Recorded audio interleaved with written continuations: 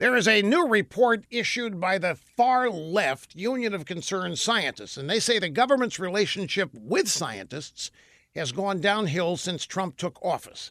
The Union of Concerned Scientists is concerned. They say Trump is the first president in 40 years who hasn't bothered to appoint a presidential science advisor. They say that under Trump, the government employs fewer scientists, and the White House Office of Science and Technology Policy only has 38 staffers instead of 130 under Obama.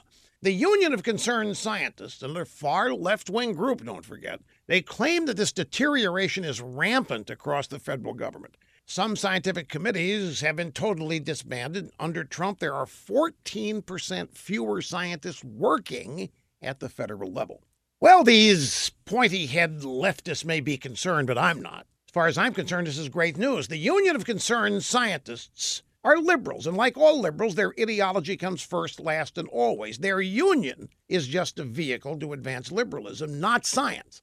Now, if this bunch hadn't delivered their press release to the media, nobody would have even noticed how many so-called scientists have been frozen out under Trump during warming. What's the downside? Well, the economy is surging with all these excess left-wing science advisors mucking up federal policy. So please don't misquote me. I'm not anti-science. I'm anti-liberal.